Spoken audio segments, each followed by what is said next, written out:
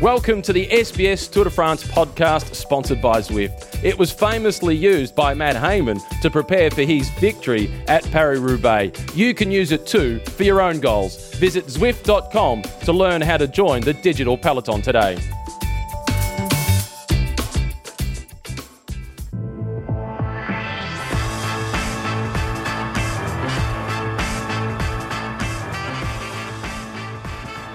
Bonjour.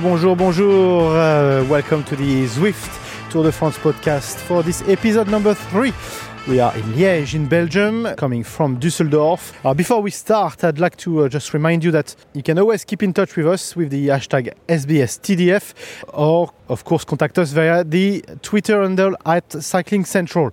My guest today, because we liked you so much the first time, Dave McKenzie. Hey. Hey, I am happy to be back, may I say. Don't say that too much, because maybe that's going to cost me a bit more in Chimay and Schnitzel, yeah? Yeah, definitely. When we are in Belgium, so I tell you what, you may owe me a few beers. What do you make of the stage today?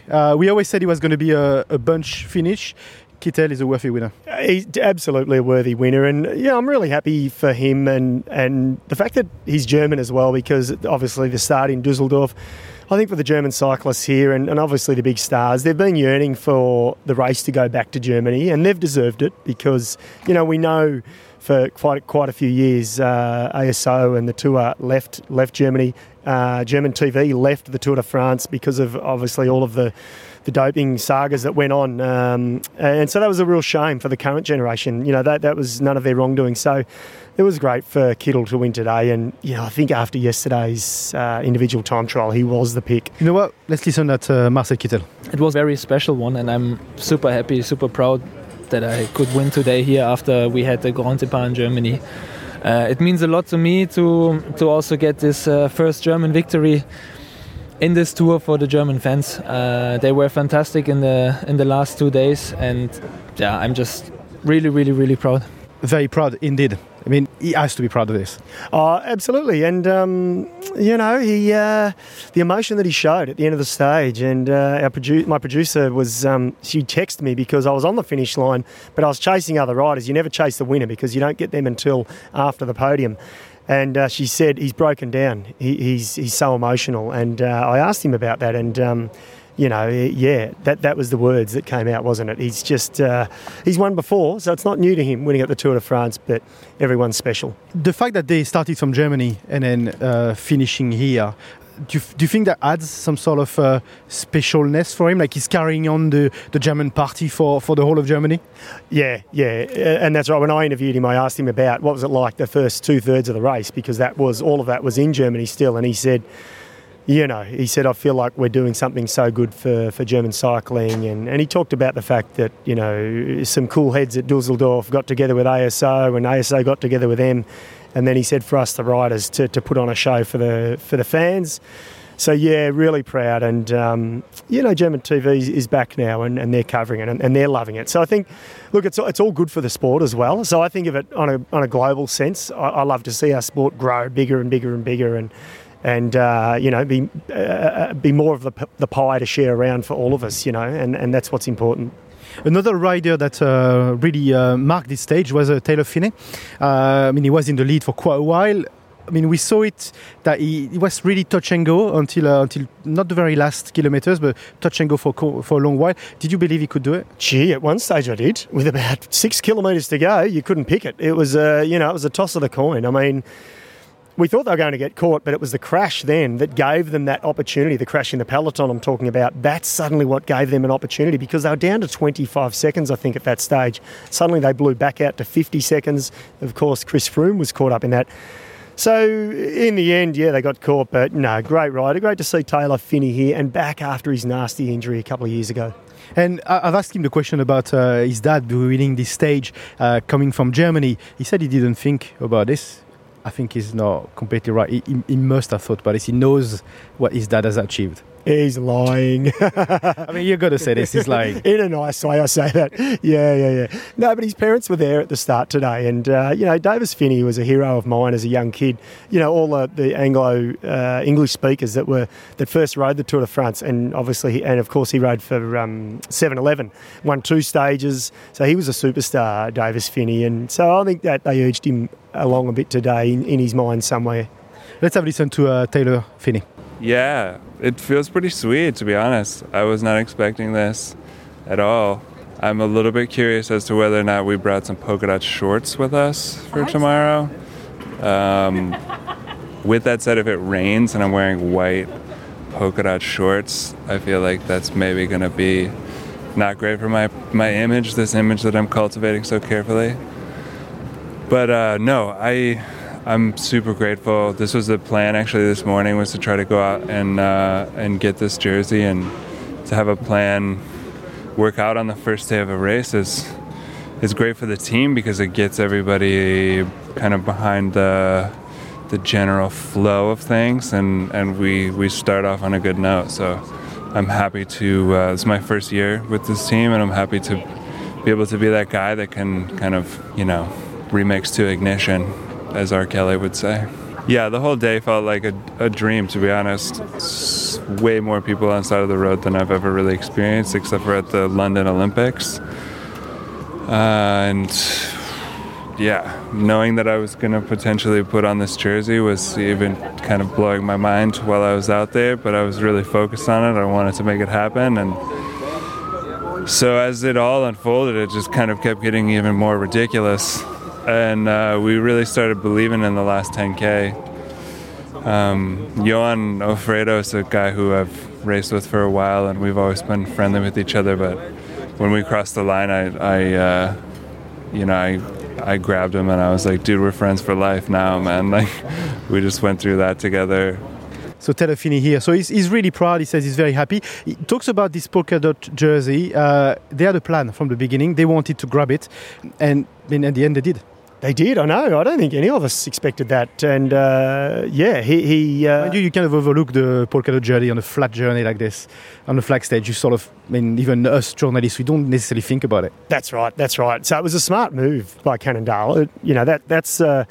And I think it was his director, Charlie Wegelius, who had a chat to him, obviously, the night before, and said, "Hey, let's do this. What do you think?" So, no, it is. Again, it's just good to see Taylor back. I think he's got a huge future ahead of him if he wants that. Let's hope so, because I think he can do some big things. He's quite chilled out in the interviews as well. It's a different sort of vibe, I think. Yeah, don't worry. I'm wondering what was in his bin post race. That is. Talking beer. We're talking nothing else. Yeah, nothing else. No. He was very. Don't worry. And by the way, he was very chill towards me as well, and the guy before me who interviewed him. So, and it's been a couple of years since I've spoken to Taylor. So, no, he was relaxed. He was chilled, and it'd be nice to see him keep that jersey for a couple of days. Absolutely. Somebody that wasn't chilled is the yellow jersey, because I've asked him about the sort of questions I've been asked by some certain teams. I think namely one team. They questioned the suit they were wearing yesterday for the time trial. And let's have a listen, because it's an interesting moment that happened. There's been a couple of questions about what you guys were wearing yesterday. Other teams have complained. Do you have any answer for this? No, it's fine. The UCI said it's no problem. Yeah. So we can see here, Geraint Thomas didn't want to answer, or was basically asked not to answer my question about this jersey, because the press officer, what you heard is the press officer saying, all very politically correct. What do you make of this? Is there something in it? Or because the UCI, that's what we just heard, UCI just came out statement saying it's fine, but is there, we always say there's no smoke without fire. Yeah, there's something in this, and what I mean by that, not the suit. Forget about that. Although that was a little bit of a story, they've got their wall up. They've put their wall up, and I was at the press conference, I think as you were, before the tour started, the Team Sky press conference, and already they were getting the tough questions about why should they be believed that they're clean, and I don't like to talk about it anymore. I think we've got a really clean sport. And I think we've got a great bunch of cyclists in the peloton. But here we're not talking doping, we're talking a suit. No, do you think we are picking, or people are picking too much on them? Yes, and that's what they're feeling. They've got their wall up, and, it's a fine line between, are they getting a little bit too precious? Because once you start putting your wall up against all of the reporters or all of the journalists, they'll gang up on you, and they'll gang up on you in a nasty way. And I'd hate to see that happen, because I really like Geraint Thomas. I think he speaks well, and he's a great athlete. And I like all of the riders on that squad. In fact, Chris Froome is a gentleman off the bike, and he's a competitor on the bike, and that's what we love to see. So let's just hope there's some middle ground here, because I think it's important for Team Sky as well as the reporters to find that middle ground. I'll tell you what, I was probably the designated question asker in this, because the French guys next to me, they don't really speak English, but they were on fire after that, because they just didn't accept the fact that he wasn't even allowed to say, I don't know. He was shut down by his press officer. And that is something we might see a bit more in the days to come, because those guys, those French journalists, I'm not saying you're not doing a great job, but they're not shy of asking the very tough questions. And you know what? I've also heard that they have blacklisted a couple of media outlets already here at the Tour de France. They will not speak to certain media outlets. And watch this space, because it's only going to bubble away, isn't it? We've got 3 weeks of this, don't we love it? I love it. I hope you didn't see my mic. I hope not. Oh, hang on, what's on that? You've got SBS on it too. I'll just let him know. Listen, on TV, that's radio. I do not know the French. French is crazy. That's perfect. That's exactly what I'll say. Okay, we'll take a short break, and when we come back, we'll talk to Phil Leggett. You're listening to the Zwift Tour de France podcast. We'll come back in a sec. Zwift is an indoor cycling platform where you can connect with a global community of cyclists at any time. You can chat with people all over the world, share in group rides, get encouragement from total strangers right on, who quickly become your new riding buddies, and train harder and faster with competition on a global scale. Check out Zwift for yourself at zwift.com today. Welcome back to the Zwift Tour de France podcast. I said before the ad, we have a nice chat. We had a nice chat with a voice we don't necessarily hear that much more on Australian TV. It's Phil Leggett, but he was with you actually, Dave. Phil was with you, or he was with Tomo just before the show. He was, and look, it's great to still have Phil on our coverage. I think it's fantastic, and it's important. He is just one of the legends of this sport, and for English speakers, and he's a gentleman. There you go, Phil Leggett. Always a pleasure to talk to Phil Leggett. How are you? Very well. Great day of racing. What do you make of this Tour de France so far? Well, only 2 days in, but incredibly interesting. I mean, the favourites have been in trouble. I'm very sad we've lost Alejandro Valverde. A very unfortunate crash, but other guys got hurt there too. And Luke Durbridge, who's finished all his 3 previous tours, he's gone as well. Today we see how fragile riders can be. That crash 30 kilometres out from the finish. Could have been very much more serious than it was. As it was, the roads were wet, riders slid, a little bit of skin but no broken bones, and a bit of a shock for Chris Froome. And I believe also the yellow jersey, Geraint Thomas, was involved in the crash too. Didn't see that one. The sprint was a sprint royale. The best sprinters in the world all clashed, and I think the best sprinter just now is Marcel Kittel. But I was pleased to see the progress of Mark Cavendish. He's only had 5 days of racing, not including his 2 days in the Tour, because of his mononucleosis, and he finishes right up there. So I'm hoping he can convert his placings into a win in the next couple of days. Tomorrow there's a big kick at the finish. Anyone else than Sagan can win this? There is a big kick, and I think that might save the day for Geraint Thomas, because if Kittel were to win tomorrow, his small bonus for the victory will give him the yellow jersey. Now it's, it is a possibility that Chris Froome could be up there tomorrow, and if he is, he could be looking to lead this race all the way from day 3 to the finish in Paris. He's done a long lead before. He's led the race for 10 days in the past, but this is a long way out to take the lead. I've got a feeling that Geraint might keep his race lead tomorrow. I don't think it's the type of stage, but that is a nasty finish in Longwy, and I know Marcel Kittel won't be there tomorrow. Thank you, Phil. Pleasure, thank you. So that was Phil Leggett. We just take a short break, and when we come back with Dave, we are just debriefing what's going to happen tomorrow. Zwift is an indoor cycling platform where you can connect with a global community of cyclists at any time. You can chat with people all over the world, share in group rides, get encouragement from total strangers right on, who quickly become your new riding buddies and train harder and faster with competition on a global scale. Check out Zwift for yourself at zwift.com today. Welcome back to the Zwift Tour de France podcast. I'm still here with Dave McKenzie. We are. We're nice and chilled, aren't we? We're in Belgium. We're in Liège. I mean, I'm looking forward to my first Belgian beer. I know. We've been talking about it for days. I know, and we're still on the job, and I'm just like, I'm gagging at it. I'm just like, where's the nearest pub? Get me to a Chimay bar. Do you know what? It's not far. I saw some Chimay Blue being served over there. I think we'll be doing good. Let's have a look at what's happening tonight on SBS. We have quite a nice stage with a nice parcours. We're going to Longwy. We are. Look, this is going to be another interesting stage. It's got a nice little kick at the finish. So count out those pure sprinters and enter the guys like Peter Sagan, maybe Michael Matthews, and I'm sure there'll be 2 or 3 others. I would have said Alejandro Valverde. Unfortunately, he's out, but there'll be a few more guys in the mix. If we look at the whole route, there's a couple of nice little kicks as well. There's 3 category 4s and 2 category 3s. Do you think some selections can be made on these little hits or not? Probably not, but probably the main thing, I think the key thing about these stages, we sit back in our lounges and you people back home, rugged up, watching it and thinking, oh yeah, it's not too much will happen today. It'll just be a day for the sprinters or the guys like Sagan.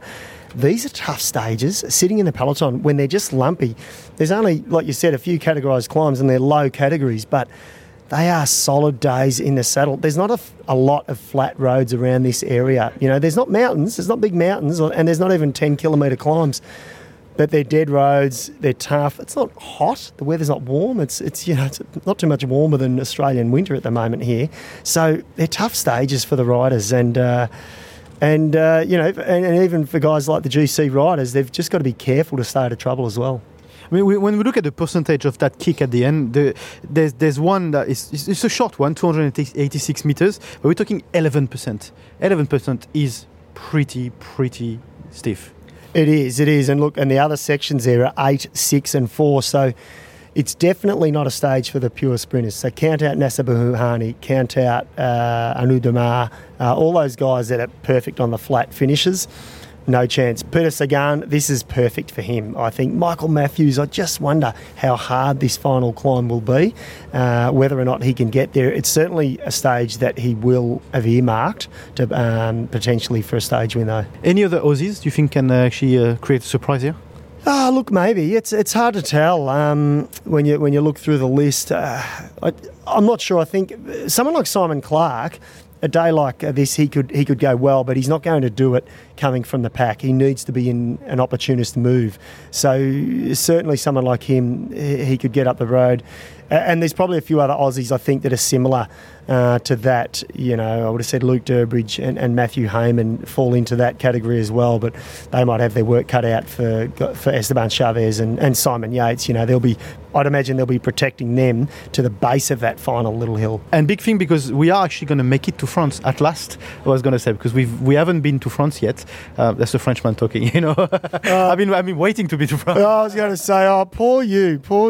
I know. All the listeners are going, he's there on the job. And then, yes, I've been thinking I'm going to France and I'm still not in France. So we're going to France tonight. Oh, no, it's actually, you know what, I love France. And I think I was saying to you a few days ago, I spent a year living in Toulouse when I was racing, and I didn't really like it that much. I didn't not like France. I didn't like Toulouse so much, and it took me a lot to warm to France. But working on the Tour de France, I've fallen in love with this country, and I think I am, even though I am here working, I'm certainly not here as a cyclist, and it's that, you just fall in love with the culture even more. So your top pick for tonight has to be Sagan, yeah? Yeah, I think so. He's ripe for it, and this is where he probably launches his green jersey bid, and a unprecedented 6th. That would be amazing. You know what? He's in his 6th Tour de France. So you know what that means. The first time he rode the Tour de France, he won the green jersey. He is phenomenal. That is his jersey. That is his colour, really. It is. We expect him to win it, don't we? And the question mark is, I think the bigger question about this is there anyone else out there will we find out on tonight's stage who else can challenge him for the green? Can anyone do it? Or is it going to be a foregone conclusion already by stage 3? Okay, well, you have to tune in tonight on SBS. The whole stage will be on the SBS Tour Tracker. That's amazing as well. That this year, every stage. That's a cycling nerd dream. And you know what I love about it? I've just found out there's push notifications. So if you fall asleep, people, and I know you will at 1:30 in the morning, you'll get an alert that they're about to hit the top of the climb, or you'll get an alert that it's 1 kilometre to go. So it'll wake you up. So even better. Absolutely, but don't fall asleep, really. No. Well, we don't fall asleep over here, do we? Exactly. Thanks, Dave. It was always a pleasure to have you in the pod, and I'm sure we'll speak again during this just under 20 days. We will, no doubt. Whether on mic or off mic, we'll be doing a lot of talking. Thanks, Dave. Thank you. And you know what? We somehow stayed dry here today. How good's that? Yeah, pretty amazing when we saw the rain on the road and etc. I don't know, it's a microclimate above Liège. Who would have thought? Who would have thought? But I could tell you, more importantly, I've got on my Google Maps and I've found where all the nearest bars are, okay? I think it's your shout. I think that's my payment for this, or your payment, I should say, for this podcast. So I'll lead the way. Let's go. Cheers, bye. And this is it for us now from Liège. Few housekeeping reminding you that you can follow us on Twitter. We are at Cycling Central. You can follow our sponsors as well, Zwift, with Go Zwift on Twitter. You can subscribe to our podcast on iTunes or listen to us on SoundCloud, of course. But if you are listening to us, I guess you find a way to listen to us. And don't hesitate to share all this with your friends and your colleagues and so on, because the more, the merrier, like we always say. Next episode will be in Longwy via Luxembourg. But this is it for now. Goodbye and see you tomorrow. Au revoir.